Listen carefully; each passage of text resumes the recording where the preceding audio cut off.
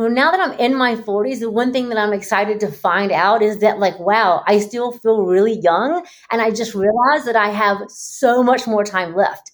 Like I remember when I was 20, thinking at age 40, being like, oh my gosh, life is over at age 40. Like, those people are so old. And then I get here and I'm like, whoa, I have at least 20 to 30 more years of like wildness that is still in me, because age is really just this number. It's just all how you feel, so it's really not that number anymore. It's just, I feel more fit now in my 40s than I did in my 20s because I'm more focused and I have, the time and the drive, and I just have like the life experience. And so I think it's really great. I'm super happy with my life and I'm super happy in my 40s.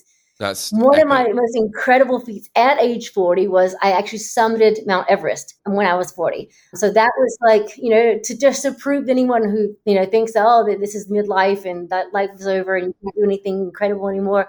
No, I summited Mount Everest at age 40. And even I was one of the younger ones on my team.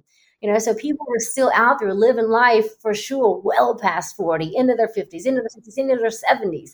Amazing. So it's great to get here and say, hey, it's not even over. It's just beginning.